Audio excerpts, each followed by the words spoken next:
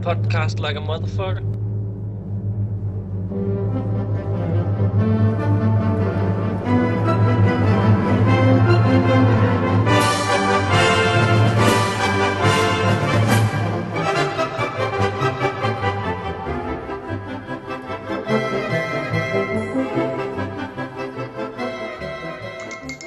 Welcome to Hammer Time Podcast, episode number 20, part 3. Yeah. Henry P. Miller with Miller. Mr. Christopher. Hello. I was waiting for your signature hello.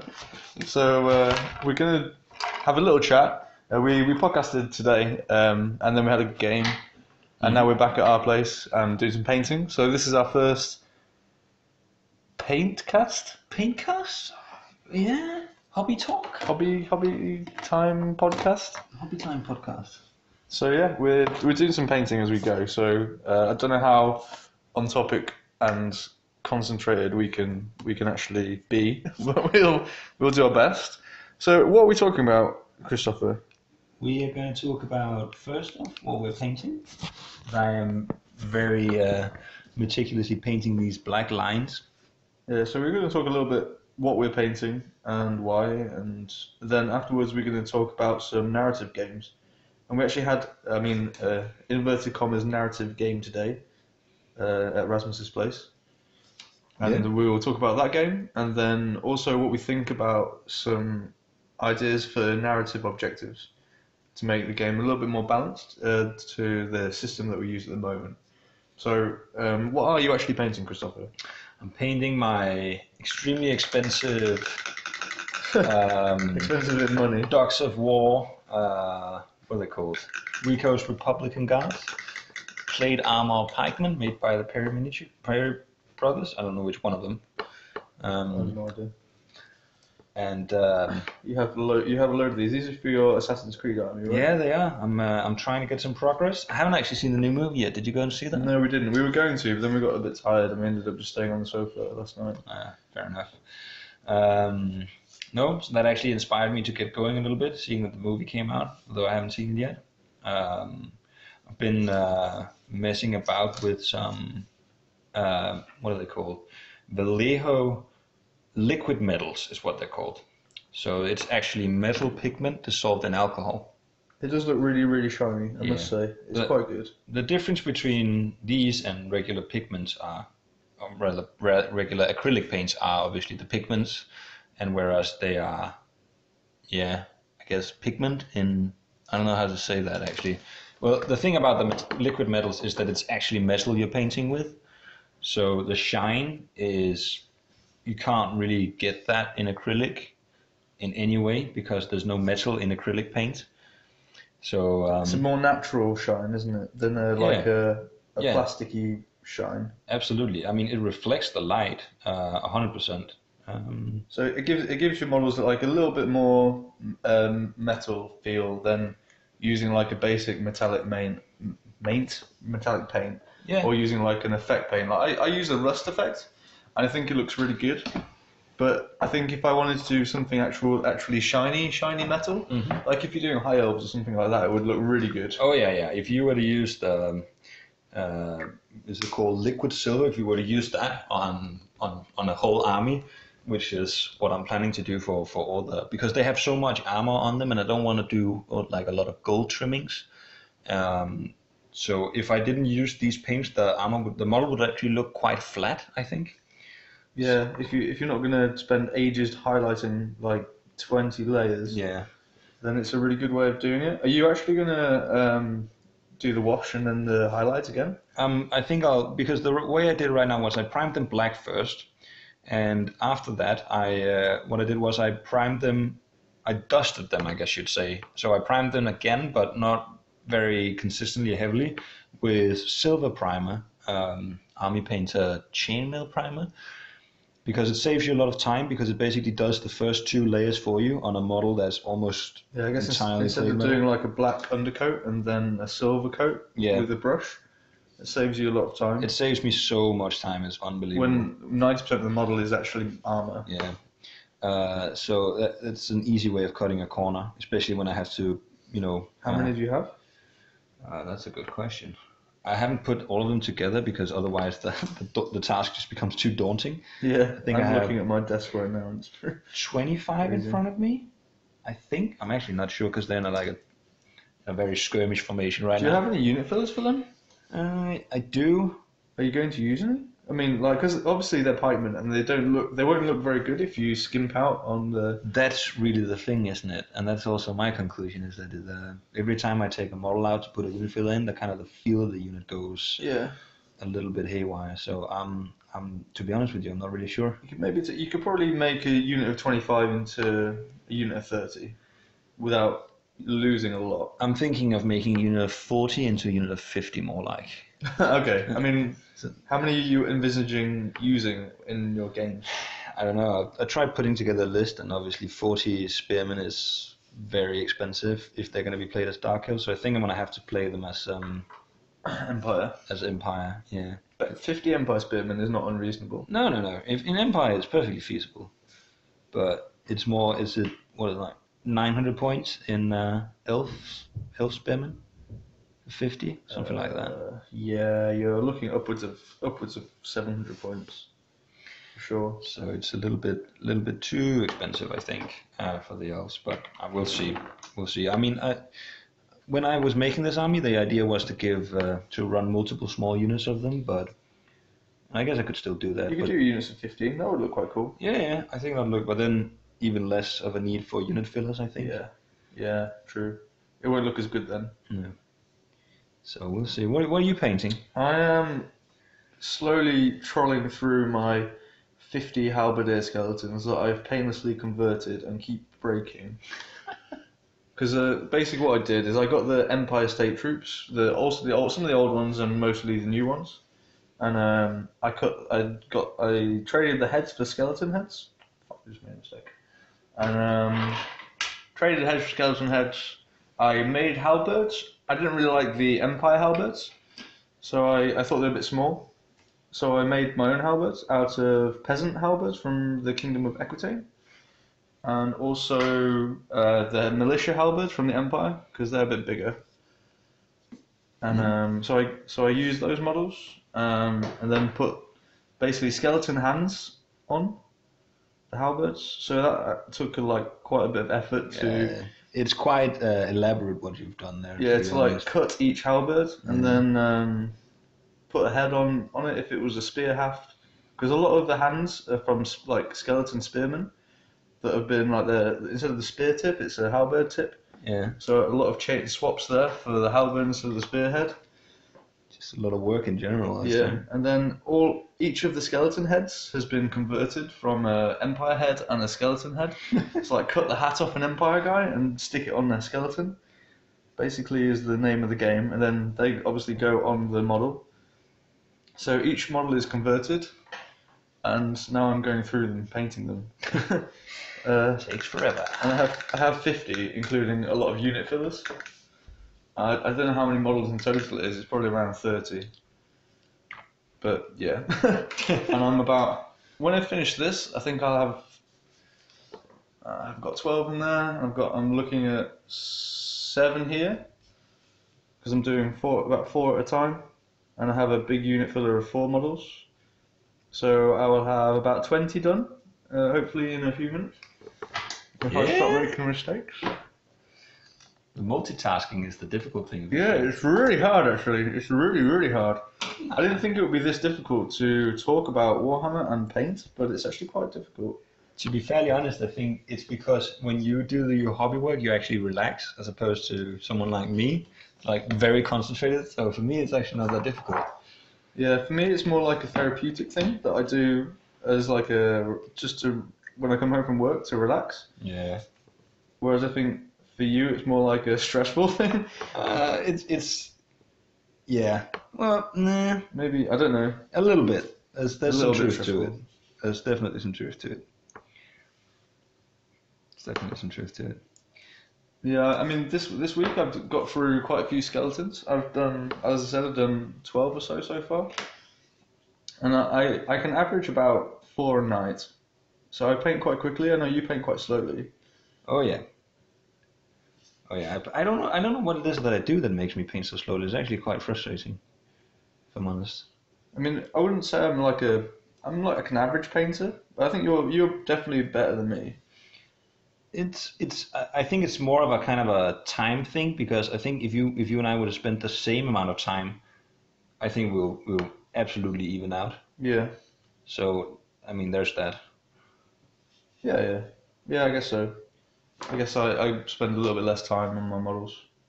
Yeah, on average, I mean. But then again, I mean, like we've said it many times before, the difference between your method and my method is that I have a lot of unpainted shit and you don't. Yeah, this is true. I have stuff done and you don't. Yeah. And that's what counts at the end of the day. It kind of is, right? But that's why I've tried to take it a little bit down of a notch with these guys.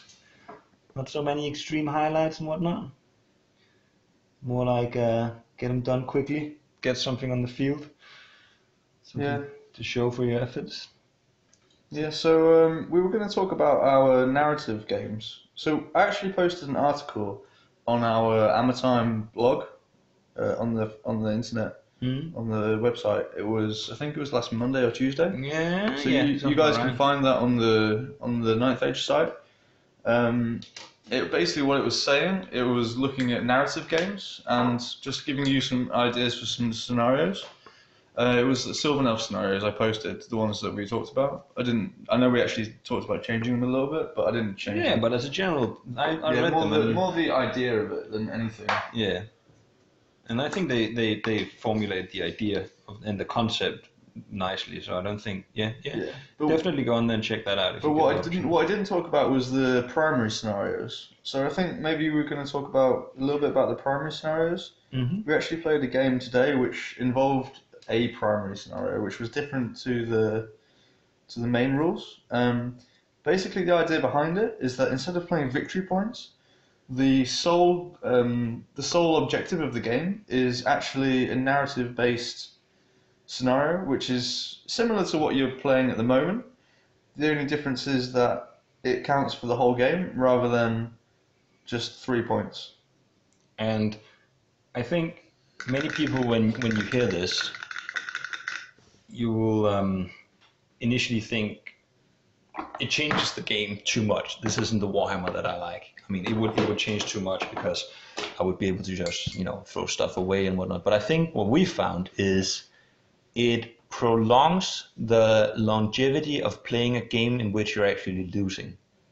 Yeah. I think that's the main lesson I took from our game today, despite the fact that I was losing almost from the get-go. Yeah, from like turn 2 you were down. I mean, if it had been a regular game of Warhammer, then I would have never been able to bounce back from that. No. And never. Yeah, well, you didn't in the end. But it was close. You had a lot of chances to do that. I didn't feel like, I mean, at the end of the day, I was board wiped almost. Yeah. But I was also playing quite aggressively to get back in there. I mean, if you're behind and you're going for the win, the only way to win is then actually to get stuck in there. I mean, my dice failed me. I think. Oh yeah. Your magic dice. My dispel, despite my best efforts to dispel spells, I just could not do it. So what was the scenario that we played today? Today was the scenario which was called, was it Onslaught? Yeah, so we've written 6 scenarios, which basically same procedure as usual. You roll at the start of the game what the scenario is, and it's the same for both players. Mm-hmm. And then this scenario was defend your banners. Defend your banners. Whichever player had the most banners alive at the end of the game would win the primary scenario. Yeah. And tweak on that was that any core banners would count for 2. Yeah. So what banners did you have? I was playing Kingdom of Equitaine against your vampires. Vampire Covenantus. And I had, well, obviously I didn't realize we were going to play the scenario game today, so me neither. So none of us had really tweaked our armies for it. Yeah, but it didn't really matter that much. But at the end of the day, it's important to notice that while we've designed the scenarios to counteract each other, so unit compositions that are good in one scenario will be inherently bad in another scenario. For example? So this scenario was all about preserving your banners. Another scenario was, so I guess the direct opposite would be the one scenario where the objective is to take as many banners as possible. Yeah, so if you have lots of banners, then this scenario is easy to win. But if the objective is take lots of banners, then you have lots of banners that your opponent can take.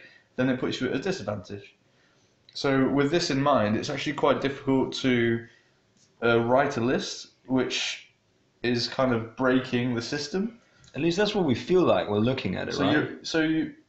You're not really writing your list to have lots of banners, because if you come up with a scenario that's the kill lots of banners, then you'll be at a disadvantage. And in some of the scenarios, the banners don't even matter. Yeah, exactly.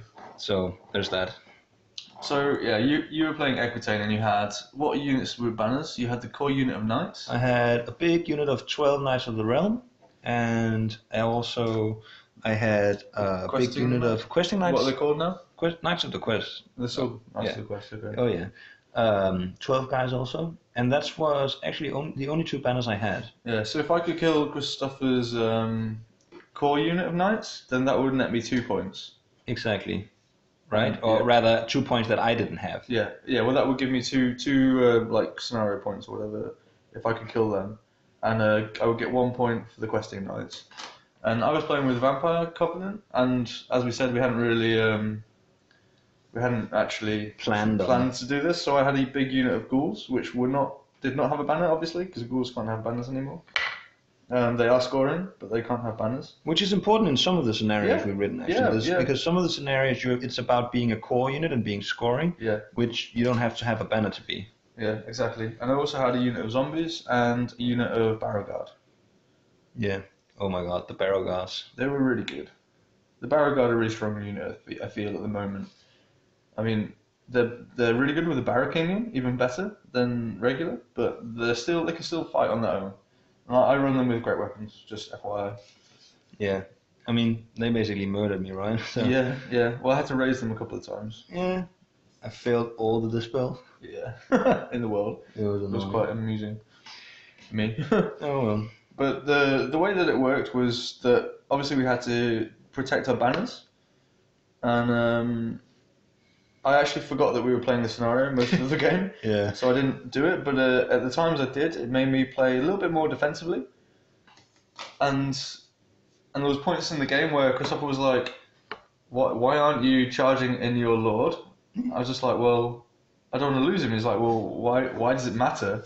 And I'm like, well, it's lots of points. He's like, well, it doesn't matter if there's points because we're playing banners. Yeah. So I was just like, oh yeah, okay. Well, and that was quite funny because that meant that your general, instead of hiding behind the church the rest of the game, he was actually like, I'm gonna get stuck in there. Yeah, exactly. Like what happened was Christopher had shot him down with spells and a trebuchet. Oh my god. And he was down to 1 wound at one point. And I was hiding behind the church, and he was like, well, why? And I was like, well, I don't want him to get killed. My general will die. And he's like, well, do you have a necromancer? I was like, yeah. Well, if your general dies, it doesn't really matter because your necromancer can take over. Yeah. And I was like, well, yeah, I guess so. Fuck it. Yeah, that's true because it doesn't matter if I lose.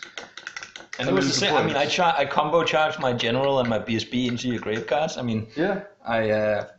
It could have worked out better than it did. I flopped some of the attacks. Yeah. I forgot I had some attacks and whatnot, but still, I mean, it was worth it. I also forgot I had Divine Icon on my general, so you would have re-rolled your ward saves on the Grail Knights, but yeah.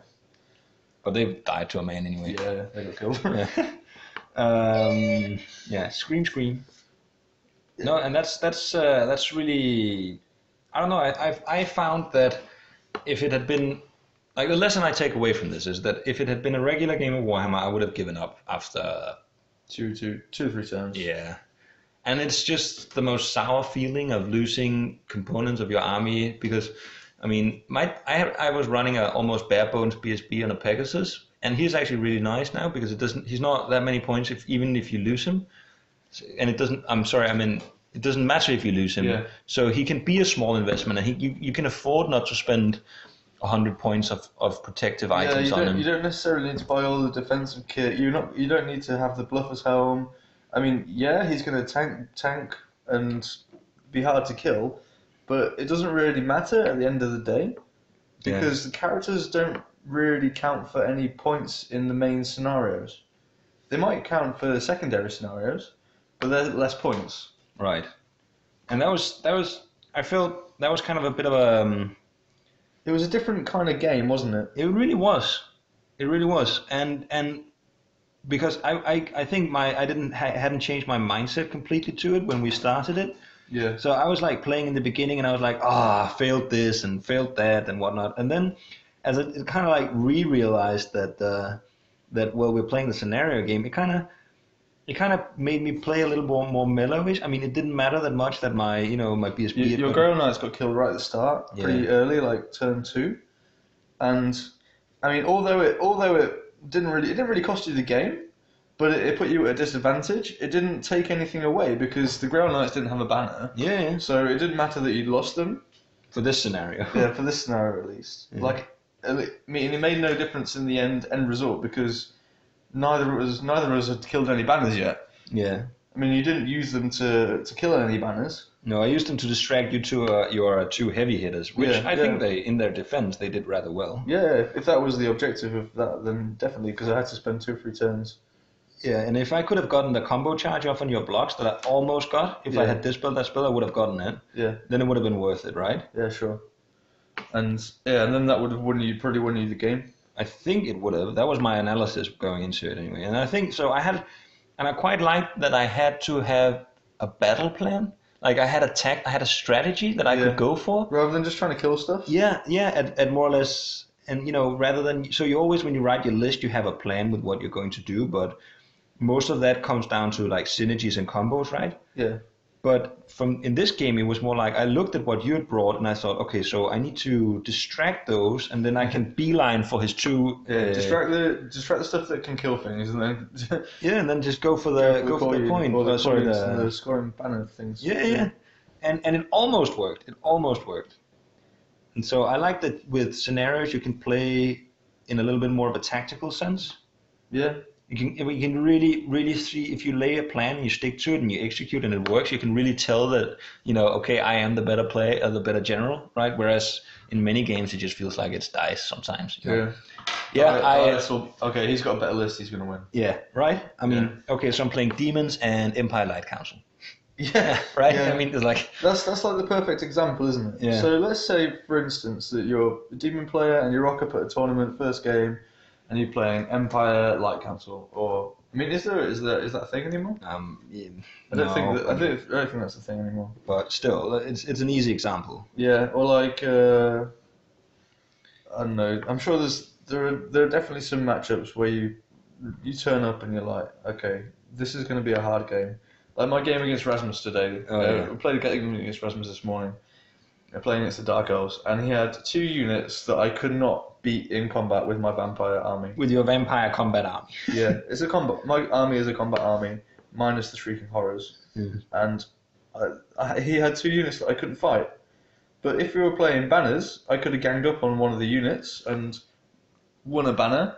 Yeah, and you could have thrown to an extent, you could have thrown your general and the other Shrieking Horror in the attempt of doing so, right? Yeah, I could have thrown away some units to kind of trade off for that 1 banner unit, and then made him come to me and be aggressive, instead of sitting back and shooting me off the board. Right. He would have been forced then to come to me to win the game, and I could have picked him apart. But what happened is I tried to single out one of his units with my army, and he charged me and killed my whole army. Yeah. Because I couldn't fight him in combat. Because he got the first turn, and yeah, that was just how it was. And it's just not very fun to play like that, is it? Yeah, I mean, it was a fun game, but it wasn't. There wasn't in no way could I have won that game. I mean, unless I had like ridiculous dice, or he played really badly. And Rasmus is a good player, and so no, not going to happen. Yeah. And that's what we're really aiming to avoid, right, with the scenarios. Yeah, for sure. And it also, bear in mind, these primary scenarios, the idea is that we're going to make some secondary scenarios. Yeah. And so the concept for the secondary scenarios is that you have... This is like the narrative part. Yeah. So it's based on your army. So for each race in the game, there should be 6 faction or 6 race-specific secondary scenarios, which should reflect the army's background, I'd say, right? Yeah, exactly. Both in playstyle and army composition also, so that it should naturally favor not to an extreme degree, but lend itself to a more general army composition theme, right? So let's take it for an example. Let's try and come up with some scenarios for the Bretonnians or the Kingdom of Aquitaine. So obviously, what would you have for scenarios for those guys? What kind of things were you thinking about? So obviously they should be character centric. Some of them should be. Your general or your BSB or not necessarily, but it could be knightly characters, right? And it could be variations of this. It could be kill your enemy's general in a challenge, or kill the enemy BSB in a challenge with your general. Or what if the enemy doesn't have a BSB? That's right. So the idea is to have them as general as possible, as say kill more. Or kill an enemy character. In a challenge, for instance, with your general, or right? It should be kill an enemy character 1 point. Kill an enemy character in a challenge 2 points. Kill an enemy character with your general in a challenge 3 points. Something like that, and you can twist. I feel like you can twist these to the extent that it's fitting. The idea is that the secondary objectives is not going to be worth as many points as the primary objectives, but they should still be something that. So if your example today, you were fighting Rasmus, and you're like, okay, I don't have an answer to this army. What do I do? And so the army you should naturally be able to try to go for your secondary objective, which you have a good chance of designing your army to solve. Yeah, so like for example, I was playing with a Strigoi Vampire on a Shrieking Horror. Mm-hmm. I could have charged my Shrieking Horror into one of his units with the character in and challenged. Yeah. And if he said no, then I would have killed the character. And if he said yes, then I would have killed the character and got my points. Yeah. So there's that. I mean, the way you design these secondary scenarios is kind of that's more of a balancing thing, I think. But an important thing to mention about the whole scenario concept is also that it tries to move the balance discussion a little bit away from units and points values. Yeah, and then it's not as important. It doesn't feel that way to me, at least, when we were playing today. Yeah, I'm sure it is. It's still important to an extent because you still want to be playing with the same amount of models, right? Yeah. You still want to be. You still need the points values. Yeah, it still needs to be there because it still needs to be like roughly balanced armies, which it is at the moment. Yeah. But the emphasis on roughly because you can never be perfect balance. And if it's not perfect balance, then it's never going to be perfect. And every now and again, there's going to be some games that are not fun because it's imbalanced. Yeah, and it's those games that are the least amount of fun are the games in which you're just so sorely beaten and you had no real answer. You were just it wasn't because your opponent did anything particularly brilliant or anything. It was just that. It's like Tommy Tucker playing against some noobs that never played Night Phase before. Yeah, and he's just like, okay, I'm checkmated by army composition alone. Yeah, At least that's how it feels. Or maybe Tommy Tucker's just a shit player, but that was a bad example. But Smack talk is real. Yeah, you get the idea. Actually, before we talk anymore, I have a hobby New Year's resolution. What do you have a hobby New Year's resolution, or like a ninth age resolution for New Year? Not particularly. Because my hobby New Year ninth age resolution is to give more smack talk and talk more shit on the podcast. No, really? Yeah, I think so. I think that's what it should be. Okay. Yeah, so talking more shit. That's my ninth age resolution. But yeah, back to if you don't have one. Mine would be get more shit finished. No, that's too easy. Also because it's hashtag boring fucking resolution. Pick something better. Well, get better. Well, have people start playing scenario-based games rather than. That's a good one. So if we can start a trend. If we can persuade you guys to pick up our scenarios and test them. Yeah, and absolutely, that'd be amazing if people care to do that. And just tell us if you think that it works. If it's shit, let us know. Yeah. I'd actually really like to know what people think. So far, the what do you call it, the feedback? Yeah, we've had a few people talk to us about it. I know Jack Austin's messaged me. Says that he came up with some nice Empire of Sunsol ones. Yeah, I quite like those, especially the fluffy ones are really cool. Yeah. I quite like those. And the brilliant thing is that way you can have scenarios to reflect what your army's playstyle should be. I mean, not to say that you can't do other playstyles, but the secondary scenarios should kind of favor a certain playstyle. So obviously, Kingdom of Equitaine, everyone voted they should be a cavalry-centric army, obviously. Yeah. And cavalry and character-centric army. So you could have a really cool Equitaine scenario, which is like the last charge, or something like that. Like if you complete X amount of charges during the game. If all your units charge and complete the charges on the same turn.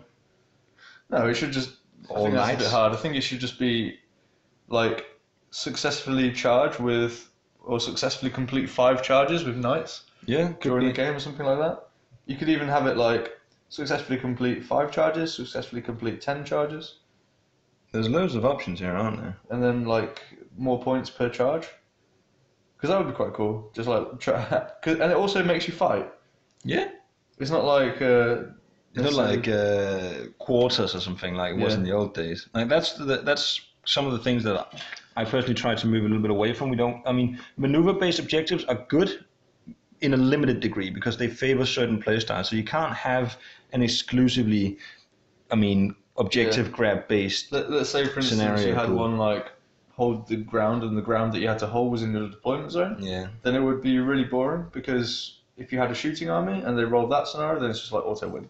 Yeah, but the idea is to favor all sorts of playstyles, right? So the idea is also to have something that means that if you have a shooting army, then you're not, instantaneously checkmated just because shooting doesn't work, right? Yeah. It just shouldn't be that shooting is good in all matchups, in all scenarios, under all circumstances. It should be that the same goes for MSU and Death Star play and whatnot. And I think if we can design the scenarios in a way that doesn't promote any specific playstyle, then I think naturally a derivative effect will be balanced armies. Yeah, for sure. Do you think there's any scenarios right now that the way it is benefits some armies more than others? Yeah. So for instance, I think the scenario we played today favors very monster-heavy close combat orientated armies that can really push in there really hard. Yeah. Like a Chaos Army would be good. It's like killing the other person's banners. Just go, a beeline for the banners and just kind of ignore the rest and let your opponent have to deal with the monsters that are rushing at you and the Demon Prince and whatnot. But at the same time, a Chaos Army will have a bit of an Achilles heel in that it may not be bringing that many banners. Yeah. And if it does, then it itself, in turn, is because they will usually be bringing them on. If it's bringing a lot of monsters, it's not bringing a lot of the elite banner-bearing units itself. Yeah. Right? So it kind of evens out a little bit that way. Yeah. What about the current scenarios that we play in the regular 9th Age rule set? Do they favor a certain kind of army? It's hard to say. I think more it favors units that are cost effective, which puts very hard strain on balance. Victory points is obviously the main way that you actually decide the winner, right? Yeah. So if you have something that's super cost effective, and you can bring it, if you can spam it, I think people will do that quite often. Oliver's playstyle with the Tuskers and the multiple Stonehorns, or whatever they're called now. Right? Yeah. I think that's a clear example of something being good in a cost-effective way, so that you can justify bringing loads of it. It's not necessarily broken or anything. It's just very good, cost-effective wise. Yeah, it's like spamming the same unit. But would spamming the same unit be good in this narrative setting? I guess maybe. There will always be things that we hadn't considered, but like I said before, when we wrote the scenarios, we envisioned that each scenario should have a polar opposite in its design, so that you can't really sit down, look at the scenarios and say the scenarios favor, for example, avoidance play. Yeah. Because there's one scenario that one scenario is the player who's killed the most units wins the game. So that definitely doesn't favor the small units. Yeah, you're right. I guess right now, because the scenario that we're playing is kill the most points and don't let your opponent kill the most points. Mm-hmm. The units that can keep their points and the ones that are most efficient points wise are the best units. Let me ask you this out there to you, dear listeners. How do you value a character? Do you value a character based on his kill ability, his ability to kill stuff, or his ability to survive and conserve points? Because personally, I always look at how good a defensive kit can I get, and if he's offensive, then he has to be cheap enough to justify losing him. Yeah. The reason that characters are good right now, look at the Lion Chariot guy. Oh yeah. He has a great weapon. Yeah. And then the rest of his points, you spend on defense. Yeah, but that's also due in part to him having like the critical mass of special rules. Yeah, but my point is that he has a damage output, but he's only good because he's efficient. Yeah. Because he's hard to kill. Yeah. He's hard to kill. Absolutely. And he can kill some stuff. Yeah. And because characters are so many points, comparatively speaking, in the number of wounds as compared to a unit, protection becomes even more important. Yeah, and it's so sad when your character dies because you know that you're going to lose the game. Well, not always, but often. Yeah, but Right? often.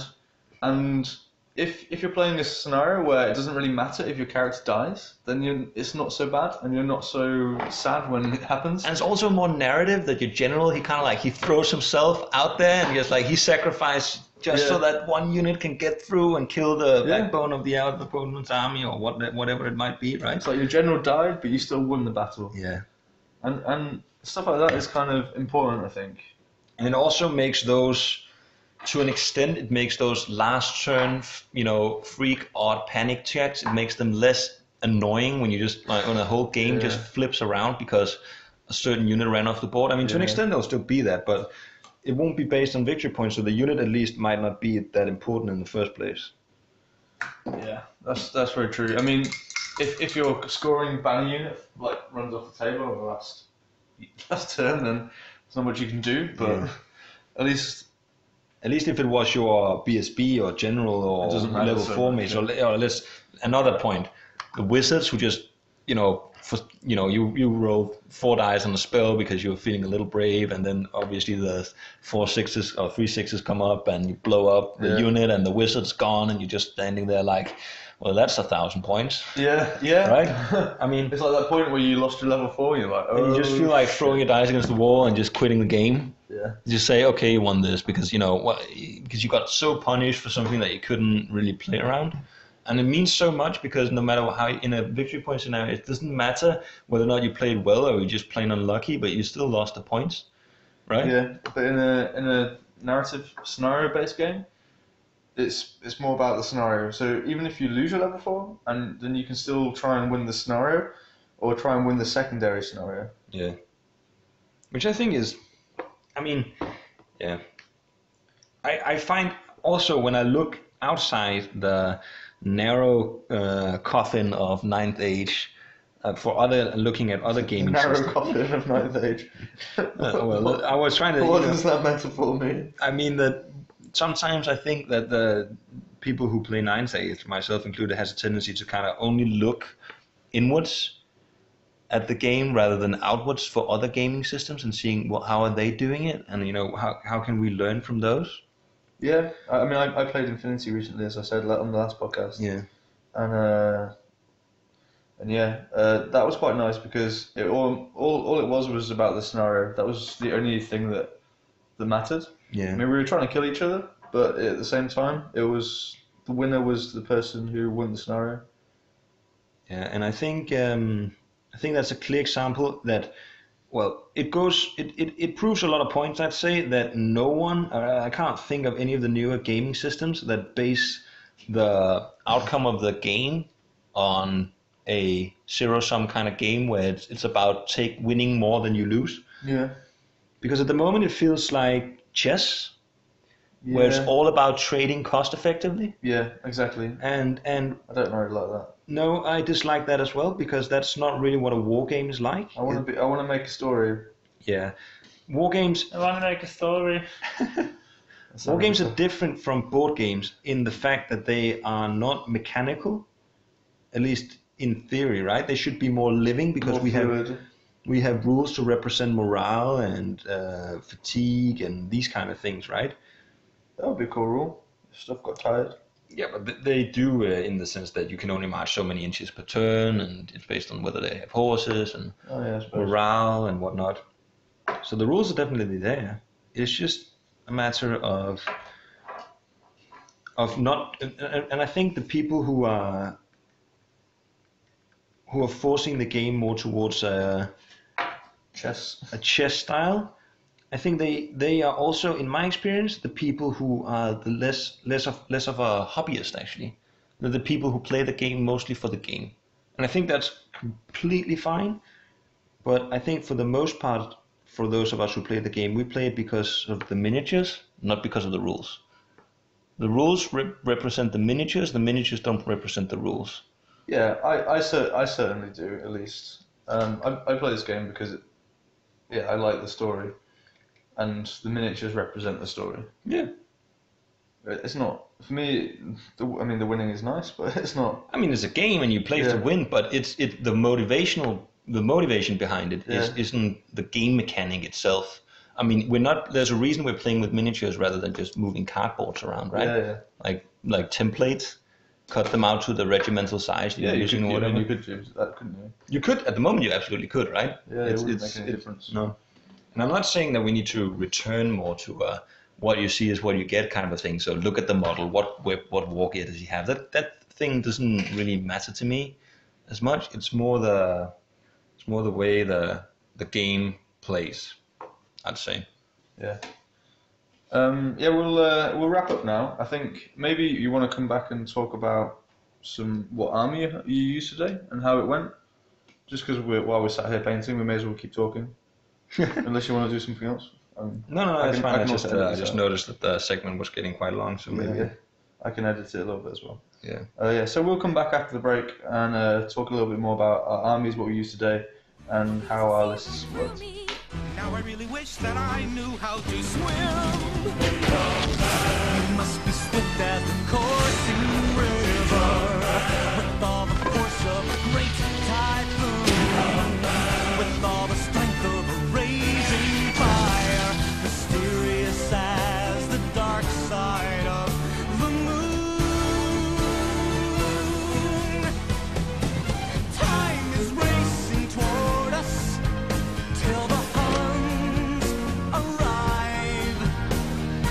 Heed my every order, and you might survive. And welcome back. I'm here. You are here. I am here. I'm also here. I think, therefore, I am here. I think I'm here. I think, therefore, I am.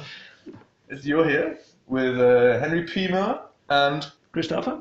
You should make a screen name as well.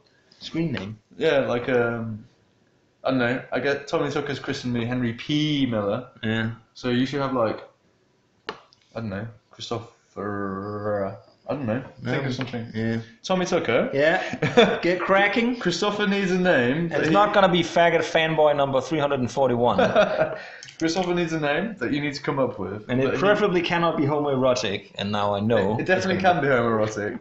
It just needs to be a name that he can say hello with on the podcast. So yeah, come up with that, and life will be good. So yeah, we're going to talk a little bit about the list that we used today, and where we're going to go with our armies moving forwards. So do you want to start with your Equitane army? Yeah.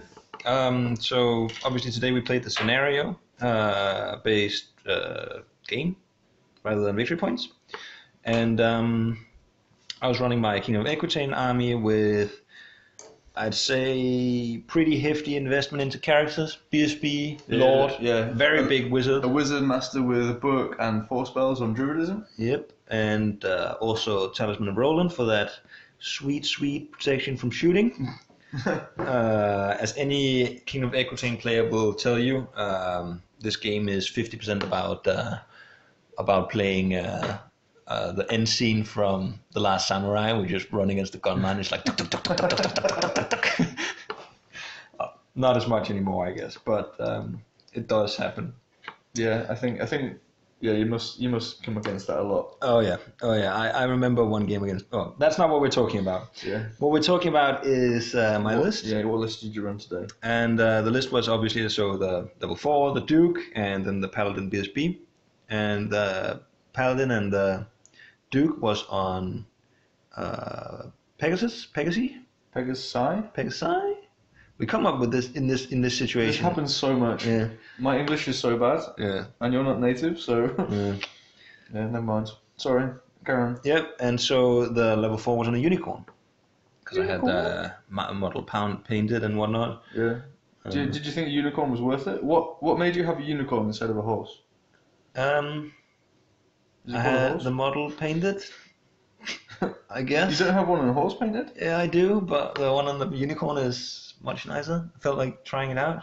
Well, what is the benefit of having a unicorn over a horse? You get magic resistance too. You get That's quite nice. Yeah, But yeah. especially for the knights. yeah. Well, I mean, she could buy it. That's really the thing. I mean, she can mundanely buy it if she wants to. Put it in her pocket. Like she can literally Yeah. outside of magic points allowance buy. No. Now they only have magic rest 1. Oh, I have no idea. Anyway, you get magic rest 2 from the. From the unicorn. So you actually get diminishing returns from the unicorn. That's nice. Anyway, so I had that. Good army design. Internal balance. Yay! Yeah.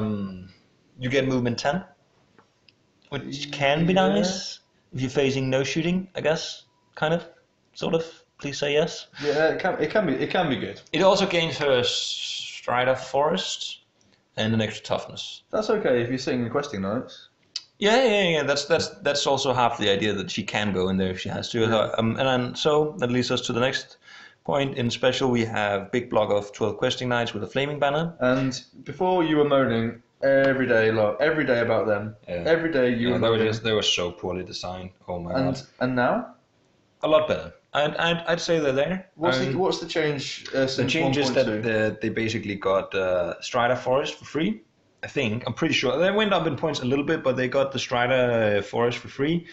And, well, so obviously it wasn't free, but I don't know what I'm talking about. But They got Strider Forest. And the big thing was that they got multi-wounds 2 against large targets. So that's a fluff rule and also a really useful game rule. Yes. And so we approve of this change. Yes. Good job, guys. It means that they have a purpose. It means that you can use them for monster hunting. I mean, if you math hammer it, I think it becomes questionable as to how effective they are at it. But at least now there's synergy with the druidism, which I was running. I mean, the idea was to have them ram into something, take a lot of casualties, but kill it. A big monster. Yeah. And that left my Lord free to go wreak havoc amongst more other elite units that they otherwise wouldn't be able to handle. And my Trebuchet could then fire on infantry. That was kind of the idea of it, right? So I wanted to try it out. And to be fair, I quite like them now. I mean, the ability to at least traverse forests without losing fucking a third of the unit with my dice rolls every time is amazing. And I think they're in a good spot. I think one mistake you made today was matching them up against my great weapon troops. Yeah, but I wanted to deter you. It almost worked. My idea was to jump both, like dual charge the great weapon dudes, because I wanted to deter you from putting your flying flappy bird. What's it called? Shrieking Horror. Yeah, I wanted to deter you completely and then contain it on the left, which actually worked, except that I could not kill it. Yeah. I just didn't want to die. Yeah, well, Regen 4+. What are you gonna Oh, do? that was the Lord. I mean, how many times were the other Terrorgeist was quite low also, right? Yeah, I had to heal it twice. Yeah. And I could not get my Lord into it because I kind of misplayed my characters a little bit, but I was really afraid of the Death Knight. Or maybe I shouldn't have been. No, you shouldn't have been with your general because he has a 4+ ward save. Yeah, so that was a mistake. But anyways, Yeah, you had the Grail Knights. and then I ended up 8 Grail Knights with Are Musician. they Grail Knights or are they Knights of the Grail? Drink. I haven't got drunk on the podcast in ages. We have beer. Yeah, I've worked tomorrow in the morning. As does I. I know. Stop tempting me, Henry. I don't want to drink. You say that, but you're English. I know it's a lie. I want to drink, but I can't drink. I'm not in the social predicament. That's true. Anyway, what else do you have in the list? I had 12 Knights of the Realm, which Why did you play them in wide? because I had the Impact Hits banner. Isn't lance formation better? Because you can. I was still in lance formation. I have monstrous ranks, so I'm still only need 3 models wide to get. So like, I have. Explain to me why you play them 6 models wide. Because of the impact hits, I get more impact hits when I'm wide. Yeah, that makes sense. And so if I'm 6 wide instead of 3 wide, then I obviously get 6 impact hits Yeah, from the banner. assuming they all make contact with the enemy. Yeah, well, I mean, you were pretty wide in all your Yeah, formations. all my units were in horde formation. So Yeah, okay. I was just wondering. I didn't. No. But that was the reason why. Also, I find that if you have all your cavalry in lance formation, what happens is you kind of get this bus parking lot syndrome where they kind of get in the way of each other and they kind of block each other. Because I mean, it sounds very nice with the lance formation actually, but it literally is the shape and maneuverability of a bus. So you need so much space. Yeah, I guess to they can't maneuver. wheel. They can't wheel for fuck if you're in that formation. Yeah. So sometimes it's a lot better to actually just be in a wide formation.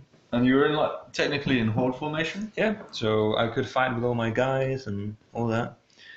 So That's a little tip for you Ecotone players out there. yeah, Run your Realm Knights in 6 wide. yeah. If and then obviously like with the character in there, they take up a little bit more space, and so yeah, it worked out nicely, I think. Yeah, I think it's only viable with the impacted spanner though. Okay. Makes sense. Otherwise, I wouldn't do it. Makes I mean, sense. you do it with errands because they have more attacks, or aspirants or whatever. Aspirants, yeah. Aspirants with impact hits banner good.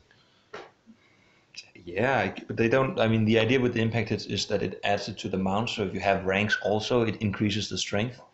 Okay. So against you, the strength 5 impact hits are pretty neat, right? Yeah. But if you have, say, if my unit was 15 large, right, then I would which it was initially, but then I had to cut some cost because I had no shooting in the list. So no, I definitely see myself running the 15 realms with the impact hits banner. I think it's super strong. Okay. The aspirants are great for it in the sense that they can reroll charge distance without characters, so they're also a very cost-effective way of bringing a lot of strength 6 hits on your opponent. How do you? Oh, you also had a unit of peasants, archers, and a unit of levy. Yeah. Whatever they're called now. I think they're called levy. Yeah, and you also have a trebuchet. I mean, that's kind of. I wouldn't say it's a lot of shooting, but it's not much shooting. But did you feel that you were short on shooting? I felt that the archers, obviously in the matchup against you, I felt like I didn't really get to use them to my full potential.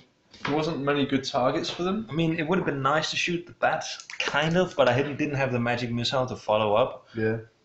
Well, I did actually have the decent one strength from for it, nature. so. Yeah, I could have used that I guess, but they have 8 wounds and at the time they weren't that threatening because they're not as fast. I'm just using them to chaff you. Yeah, but you wouldn't have been able to chaff me with them if it weren't for the damn spell that I filled for this build. Yeah, and basically my whole strategy today revolved around casting a bubble of Van Hell's Dance Macabre in the first turn. And I saw it coming from a mile away. Otherwise, I would have lost the game. I saw it coming from a mile away. I would have completely lost the game. I needed to. You rolled super high, and I rolled a 5, a 3, a 5, and you rolled. You rolled. I think it was like a. Did you roll 14 in total? 14. Yes. Okay, so you rolled average actually. Yeah. You rolled average, and I was ahead of you with. I had the Wafers of Penitence and Wizard Lord. Shit. Yeah, so I had plus Wizard 4, Master. right? I needed to roll a fucking 11 with 4 dice, and I just couldn't do it. You had 6 dice. Yeah, but I chose to do it with 4, and that was a mistake. That was a massive mistake. I should have just because I knew the gravity of it, and I hadn't even realized that you were just going to dispel my Oakenthron, but I didn't want you to have a raise on the zombies. Why? Because if I needed to kill them at one point, right? Yeah. And it can be difficult because I don't really have a grinding unit. I don't have the Pegasus Knights in the army, and so I don't really have anything that's particularly good at grinding infantry other than the Grail Knights, and they were kind of. I mean, they had 2 Terra guys looking at them with love cigars, so I knew they were not long for this world. Yeah, I guess so. Yeah, but yeah. Did my Scepter of Power put you off at all? I thought that your combination was to use the Scepter of Power to get yourself a raise on the Sombros and also maybe heal something somewhere or whatever it was. Well, that's the idea.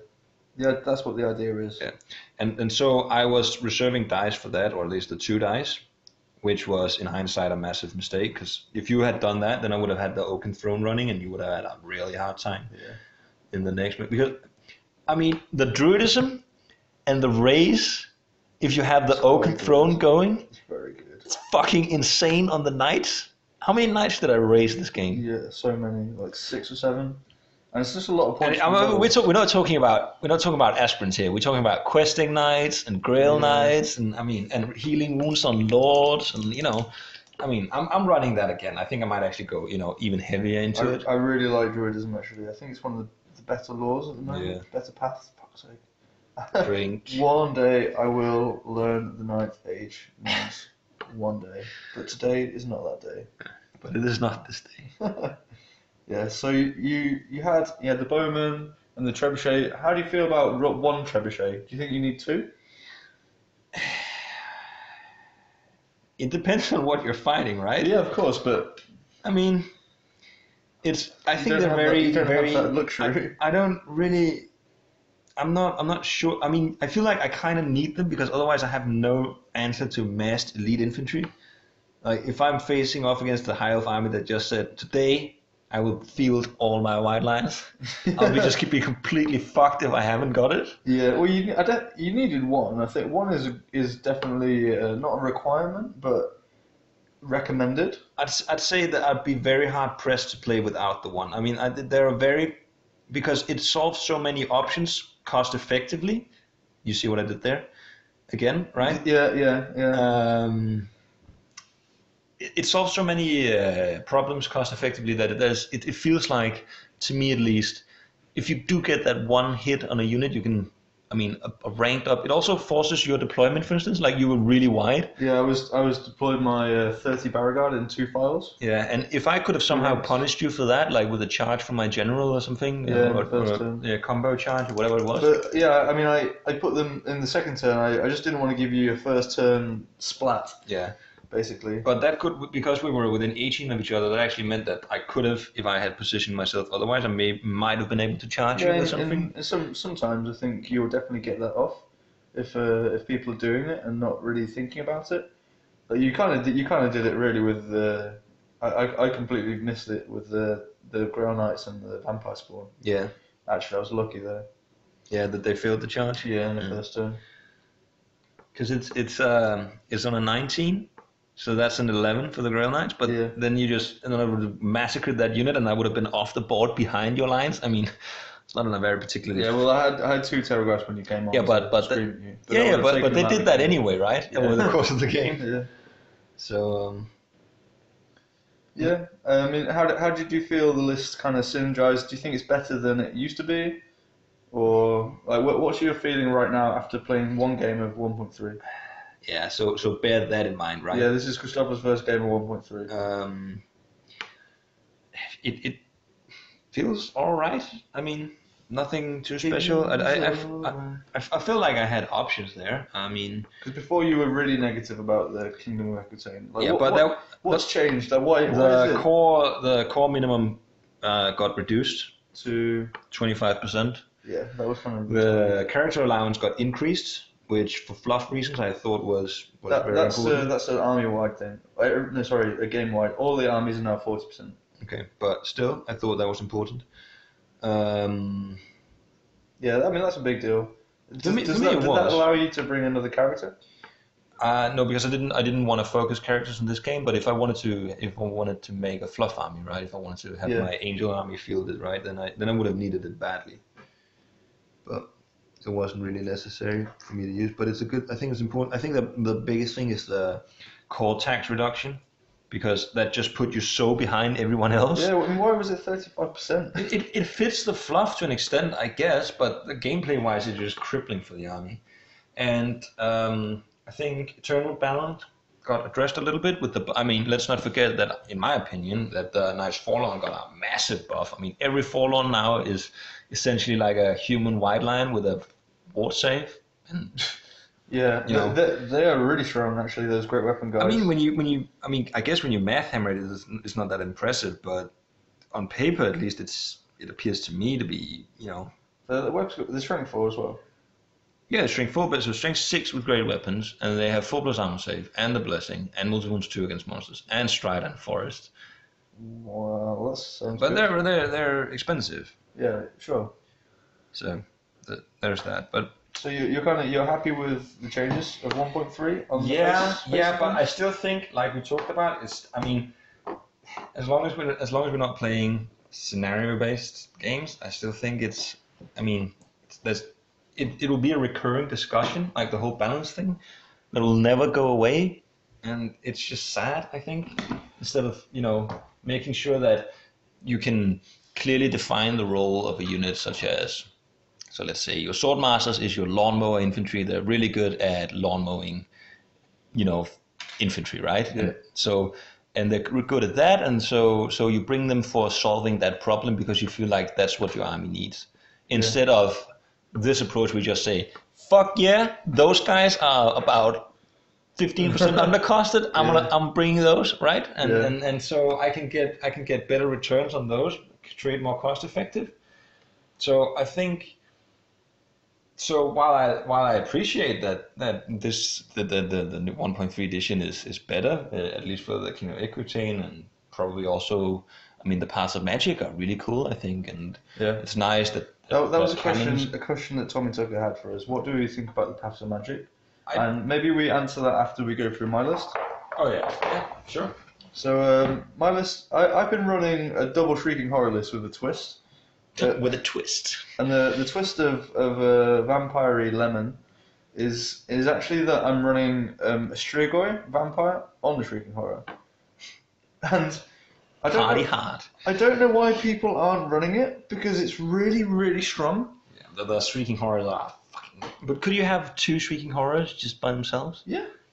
But why would I do that when I can give one a 4 at regen? Yeah, I know. Yeah, it's good. It's So really good. I give him the power which gives +1 regen to the model, and it's very clearly in the rules that it's the model, and to me it's just really strong.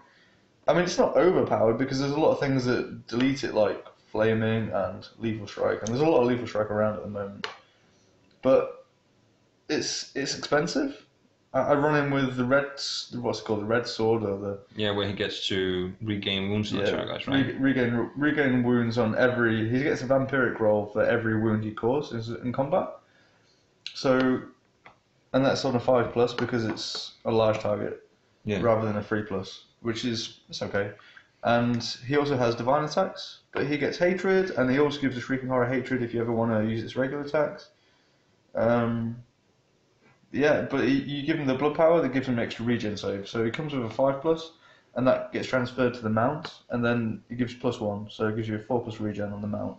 It's expensive, but it's really strong. Yeah, it sounds very good. Yeah, Oliver was screaming about it. When I played him. It's basically, if you're facing against high quality models or expensive models, then it's super strong. But if you're facing more mid-tier, I guess, like Elven Infantry, Masked Elven Infantry, it's still good, but it's not as good, because they will, like, we did the math, right, and the 30 executioners will chop it to bits, for instance. Yeah. 30 executioners will kill it. And anything with a great weapon, anything that wounds it on 4+ or more will kill it. Yeah.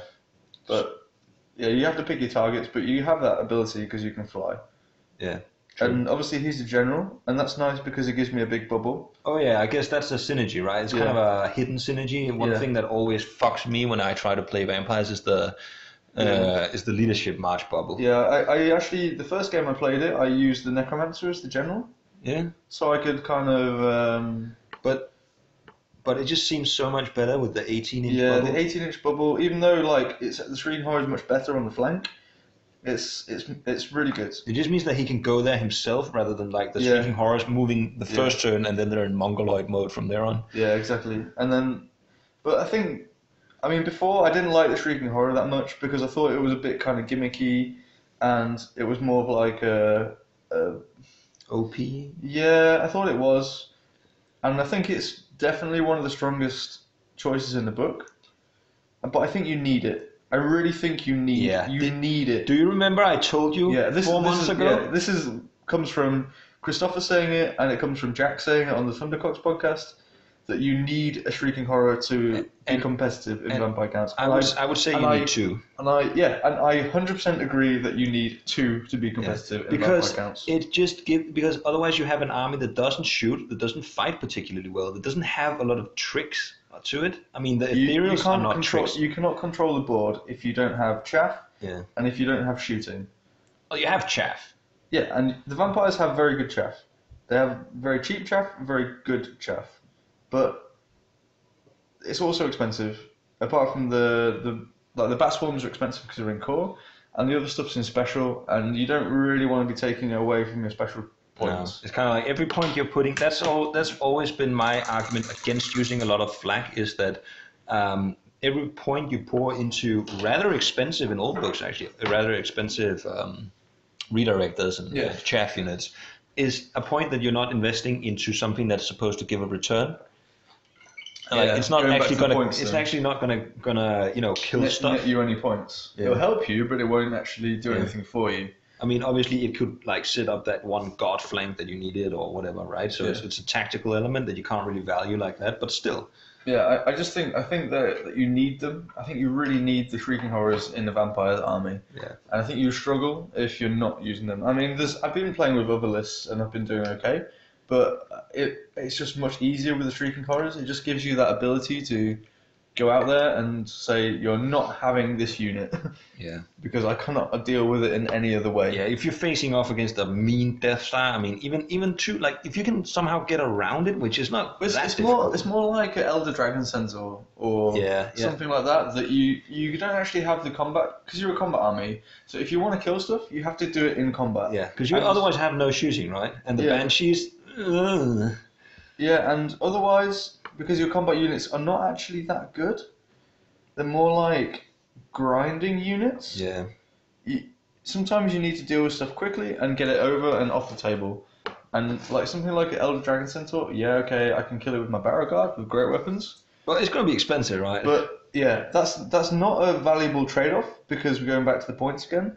That's not a valuable trade-off, and if my opponent is a good general, he's not going to charge in my Strength 6 Barrow Guard with his Toughness 6 Dragon Centaur, right? You know what? He might actually do it because he's going to kill you so fast. Yeah. I mean, I don't even get that many attacks back, so you kind of see the point that you need the Shrieking Horror in the Vampire Counts. I mean, in my opinion, Yeah, it's definitely the optimal build. I've been saying it. Do you remember? Yeah, I remember you've been saying it. You've been saying it to me for ages, Yeah. and I didn't listen. But now I've listened, and now I'm doing it, and in style with my vampire on top of the Shrieking Horror. Yeah. And I think it's quite fun as well. It's quite fun to have a big monster flopping around and go. "Ah!" So what else do I have on the list? I have a Necromancer with 4 spells on evocation. I think the lack of raise is crippling. Yeah, Holy shit! it's really bad, right? I mean, they didn't remove any of the drawbacks that vampires have, right? Like the whole idea is that yeah, sure, my guys are kind of crabby, but you're gonna have to kill him 3 or 4 times, right? yeah. I mean, there's just, I mean, I mean, you had one raise spell. I could have had more, but obviously the Shrieking Horror Vampire is like 1,250 points. So there's a limit on that. So there's a limit. I mean, you see the rest of my list, and then you can judge it. I mean, I wouldn't want to be in your position and start taking out stuff for more invocations. Yeah. So I actually can fit it in quite easily. But yeah, so I have the Necromancer. He's got 4 spells. He's not a master because that's too expensive. I don't think you need it. I mean, you ran it today and you really liked it. To be honest, something that I realized is you that don't need the +3 to cast. and just, no, but I'm so dependent on the Oaken Throne to get my combo off. So if you just stop that, yeah. it means that I don't get to raise knights, Yeah. which means in turn that I should probably just play more characters and then fewer knights. Yeah. But yeah, Yes. Sorry. Yeah. So I have the Necromancer. He's got the what's it called, the Scepter of Power, which allows, it's 20 points. It's a nice cheap item, and it allows you to get an extra dice to cast a spell. yeah, and that was the combo that was kind of like keeping me in check a little bit, was Yeah, the and- ability to just randomly. If Cast people remember it, then it's a good threat, Yeah. and that's why it's there. And it also allows you. Okay, I've got 5 I've got, let's say you have like 4 dice left in your pool. I can throw 3 dice at this one, and then he can see, okay, he's only got 1 dice left. It's not very likely he's going to be able to get the evocation off, or it's not very likely he can cast a spell, and then you just pull out another dice. Yeah, and if your opponent doesn't do anything with his dice, then you got the spell through, yeah, and you don't have to use the scepter. yeah, exactly, and it can save for next turn. So it's actually a super useful item, and only 20 points. I would, if you have a wizard that has no magic item, I'd find 20 points for the Scepter of Power. To be honest, I think I might actually put that on my level 4 instead, because it's just Good for Oakenthorn. Yeah, that's what I mean. It's good for sneaking out that Oakenthorn at the end of the turn, right? Yeah. Yeah. Well, Oakenthorn's better at the start, but you can have it for next turn, right? I mean, if the alternative is no Oakenthorn, right? Yeah. They still have to dispel it next time, and most people will forget. That's just how it is. So my final character is a Banshee, and it's a lot of points, 220 points. I mean, to me, that seems overpriced. Yeah, it's definitely not worth it. It's very overpriced, I would say. But Why is it so expensive? What's the argument? I don't know. I think they just. I mean, I see the utility, but the price is pretty steep. I mean, the reason I have it in my list is because I don't have many redirectors, as you will see. It's another redirector. It's cheap-ish. 220 points? Remember, it's double old money, right? Do you? I guess it can hide in units and fly around. Yeah, it can hide in units. It can fly around. It's ethereal. Usually, people will have to target magic on it to take it off, and if they're shooting magic at the Banshee, they're not shooting at the Shrieking Horror or the Beauregard. And it's also another ethereal unit. You only have the one ethereal, Well, right? yeah, it's an ethereal unit, which can cause problems for some people. I mean, Not anymore, not with a 3+ vortex. I mean, yeah, it's such I mean, a the retarded- moment why you did just, they change it? I have no idea. Yeah. But the moment you take it out of a unit, I mean, even if I had remembered today, I would have just, shot my arrows at it. Yeah, I just instantly I killed forgot about it. it one turn. I was hiding behind a building. I couldn't see it. But yeah, it's not that good. But it's just another way of dealing with chaff. And I'm building this list because the vampire's weakness is they can't deal with chaff very well. Yeah. So I'm trying to have as many elements in my army That can deal with chaff and that control mitigate the my weaknesses. Yeah, and that makes sense. And to be fairly honest, I mean, I like the rules for it, and it's not like you have a good alternative for the price, right? I mean, the other option is taking a second necromancer. Or a unit of how are the wraiths now? Are they, because they used to be so good in my opinion for 75 points. I can take a unit of Wraiths, yeah. For 75? Well, it's new money now, so 150? it's about the same price. I think it's 200 points or something. Okay, so then you can, because then the Banshee shoots, but Yeah, the Banshee shoots, which is useful. I mean, it's not very good. It needs to be no armor saves. I don't know why you can have armor save against it. It's a fucking shriek. It's like, oh, my armor will protect me from the scary noise. yeah, and if it was no armor save, then it would be actually worth its points. Yeah. I think. I mean, right now it's just I'm looking at it and say, okay, you paid 220 points for that. Yeah, it's like having a fireball with a 12-inch range or 8-inch range. Yeah, because you can move and which is kind of worth it, but yeah, it's good, but it's not 220 points good. no. I agree. I agree. Either points reduction or No armor save. no armor save. Yeah, and either would be fine. Either would be fine. Yeah. I was also contemplating a wraith on a horse, like a character wraith. Yeah. Yeah. They also need 3 wounds. They only have 2 wounds, which is kind of stupid. Really? Yeah, I think so. I mean, if the Banshee had 3 wounds, I think it would be.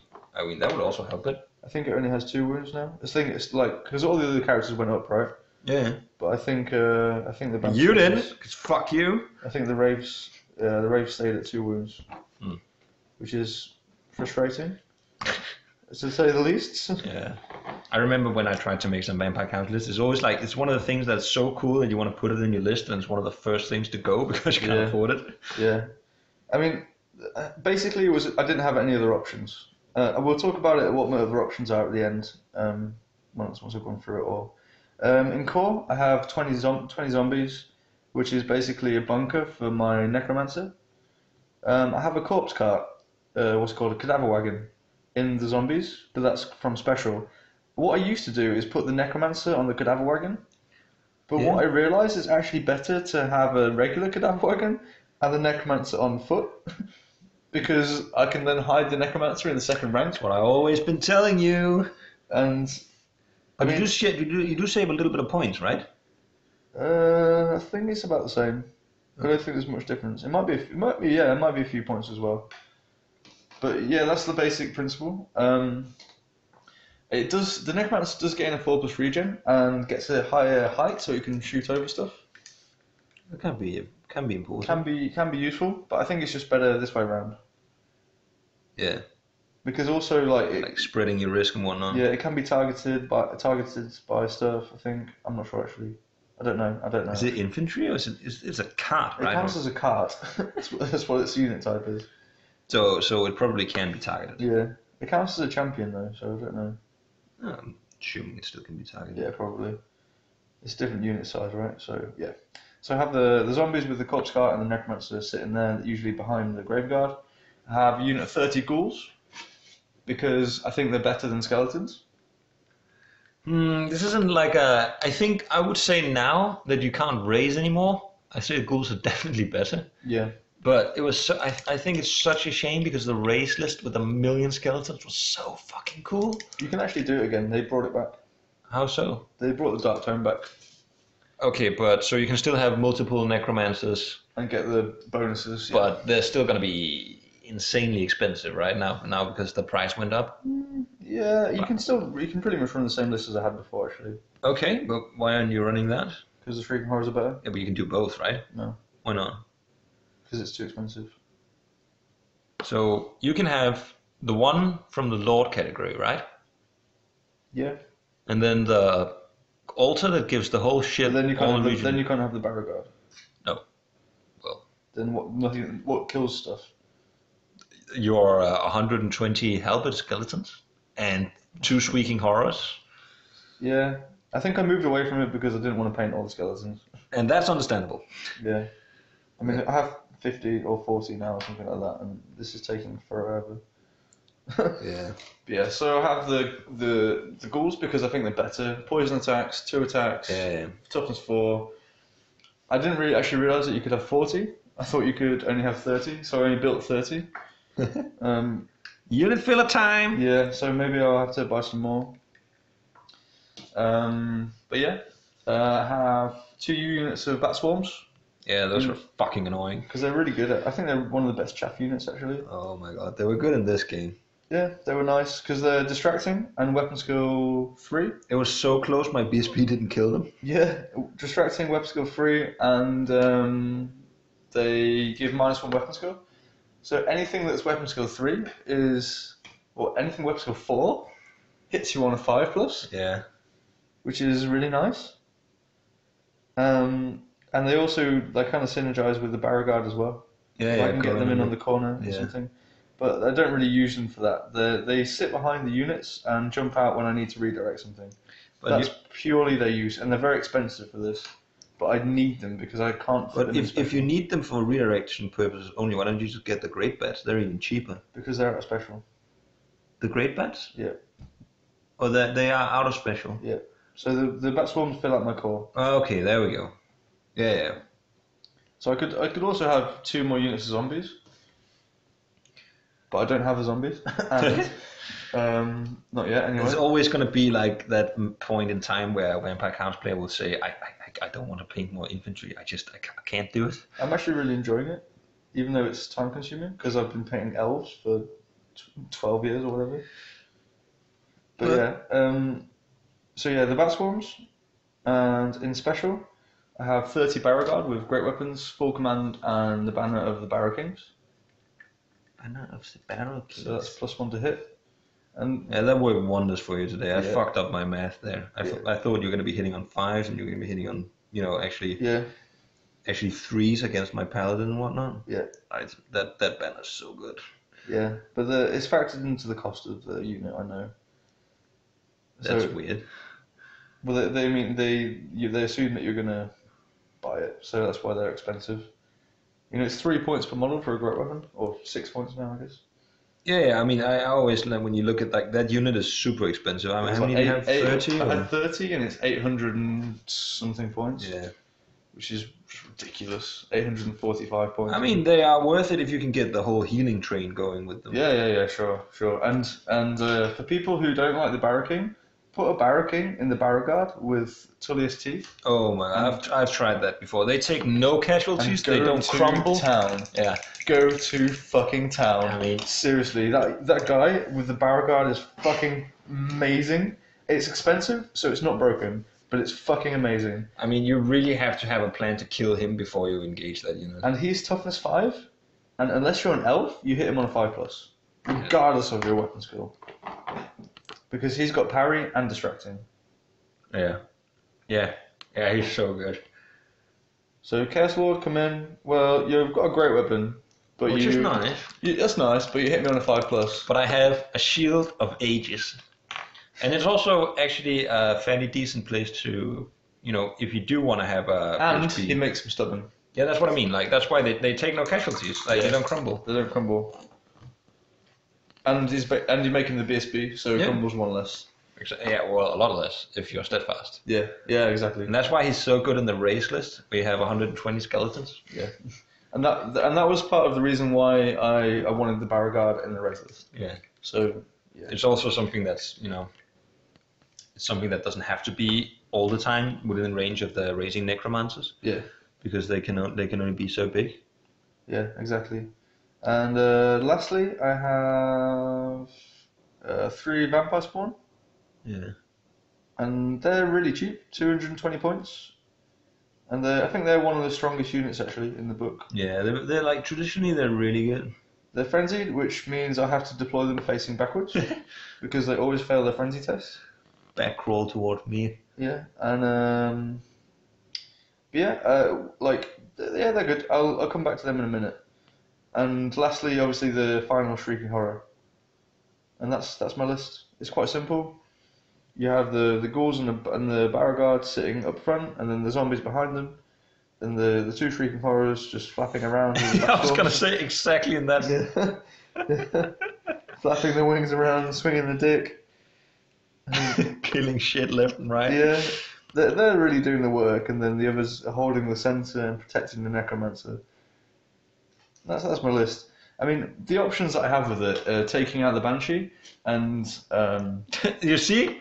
That's the first thing you go to when you change it. So I could remove all the ethereals. so I can remove the Banshee, and if I remove the Banshee, then I have 220 points to play with. I could take out the Vampire Spawn and have a unit of Ghasts, or something like that, like another combat unit, out of special, or more chaff, which would allow me to change my core setup a bit, have another block, maybe some skeletons. Yeah. But I don't know if I want to go that way. It's hard to say. Because I think the Vampire Spawn are really good because they can threaten the war machines. Yeah, I mean, yeah, if they don't decide to charge something else in the process, right? Yeah, but you can avoid that quite easily. You just face them in the wrong direction.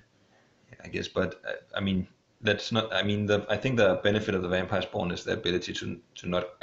Because if you wanted to kill only war machines, you could use just giant bats. The problem is with giant bats is that they're not vampiric. So the Vampire Spawn can go off in a flank on their own, and they can march as much as they like. Yeah, okay. But I mean, most people who run war machines any day will try and protect them. So yeah, you'd actually deployed it in the perfect place today. Yeah, I did, didn't with I? the trebuchet, yeah. And when you were putting in that wood, I was like, Yeah. why are you putting in that wood near my Vampire Spawn? And then you changed, I was like, damn it. But that's because I remember that it wasn't about, conserving the points. That was actually the one reason. I was like, because I put it in the more aggressive position. Yeah. That was, at that time also. At that time in the deployment, it was a good place because I had nothing that could threaten it. Yeah. Unless I wanted to devote all my Shrieking Horrors over there. Or hobble 8 inches a turn towards you. With my non-general Shrieking Horror. Just trying to get there. Like wobble? Yeah. And you're like, what is the word? Waddle or wobble? Waddle. Waddle like a drunk duck. Yeah. So yeah, that wasn't going to happen. And so, I mean, there's a few options with a list. I mean, what do you think? I mean, you played against it today. Did it work? I have no idea what's hot in the meta right now. I mean, Meta? Is there even a meta right now? What is meta? I don't. To be honest, I think as long as you have, it's like with the elves. So As long as you have free bow throws, it's it's gonna be fine. I mean, the same with the Shrieking Horrors. So, I can't really comment. I mean, there's an argument to be made for taking just another bare Shrieking Horror rather than the Vampire Lord. I think there's an argument to be made there, if you need it. I mean, you could have a on-foot vampire, because you kind of need that character in the Barrowguard to utilize the bodyguard. I agree. So there's an argument to be made for Van Karstein. The first list I played was with no vampire. Okay. So you pretty much half the cost of the Shrieking Horror. Yeah. And that gives you like another, I don't know how many points, 500 points to play with. And then you add a Barracking, which is about half of that. Take the Banshee out, and then you have another 500 points for Vampire Knights or something like that. Yeah, something that's killing, right? But then you can't put the Vampire Knights in because they don't go in the category. Wait, what? Back to categories, they don't fit, because if you have 2 Shrieking Horrors, you can't have anything else. Oh, yeah, that's true. But I guess you just play around it by using like foot characters to put the combat potential into a vampire on foot. I mean, you could have that, right? You could have a Ghoul Vampire in the Ghouls, making them hatred and armor piercing or something. I guess that might work. There are options there, definitely. Yeah. I mean, the book wise, I think the vampires again they took a bit of a beating. I don't understand why they kind of I think I never understood the nerf to ethereals, but maybe it's because it's just me that doesn't have a problem dealing with them. Yeah. It just sounds like people just constantly find ways to abuse the ethereals, so they've gone out of. They just had to say that, okay, we can't figure out a way to balance it, so we're just gonna have to make them shit so no one takes them, and then we can deal with it another time. And then we kind of I mean, I always thought to myself that it's kind of silly that there's no rule in this game that says that infantry needs to attempt or try to be 5 wide if they can. Yeah. And then maximum of 10.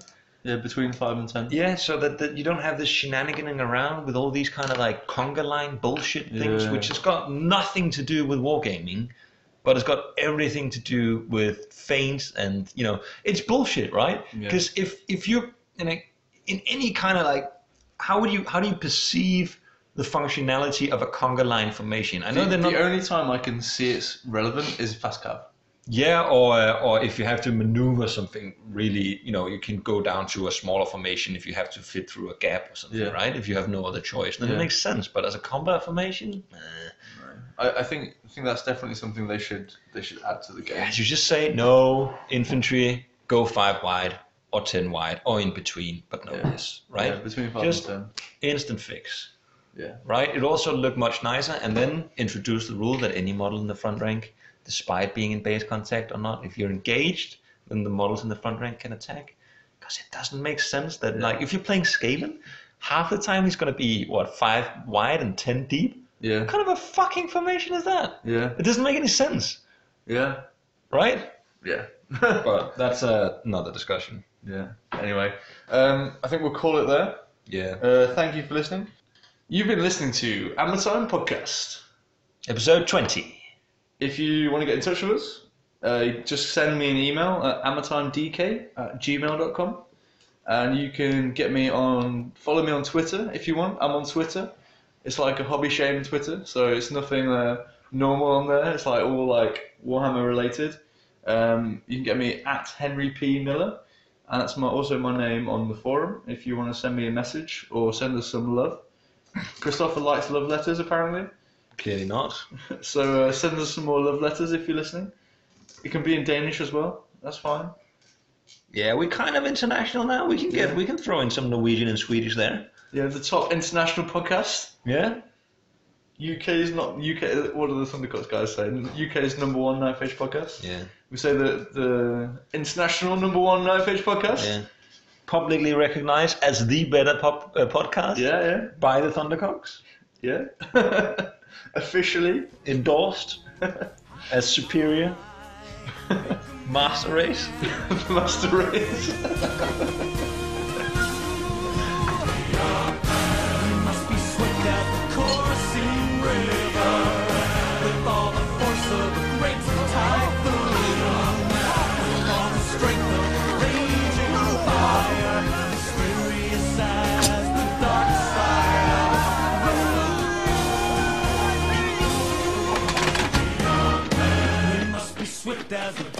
coursing river, with all the force of a great typhoon, with all the strength of a raging fire, mysterious as the dark side of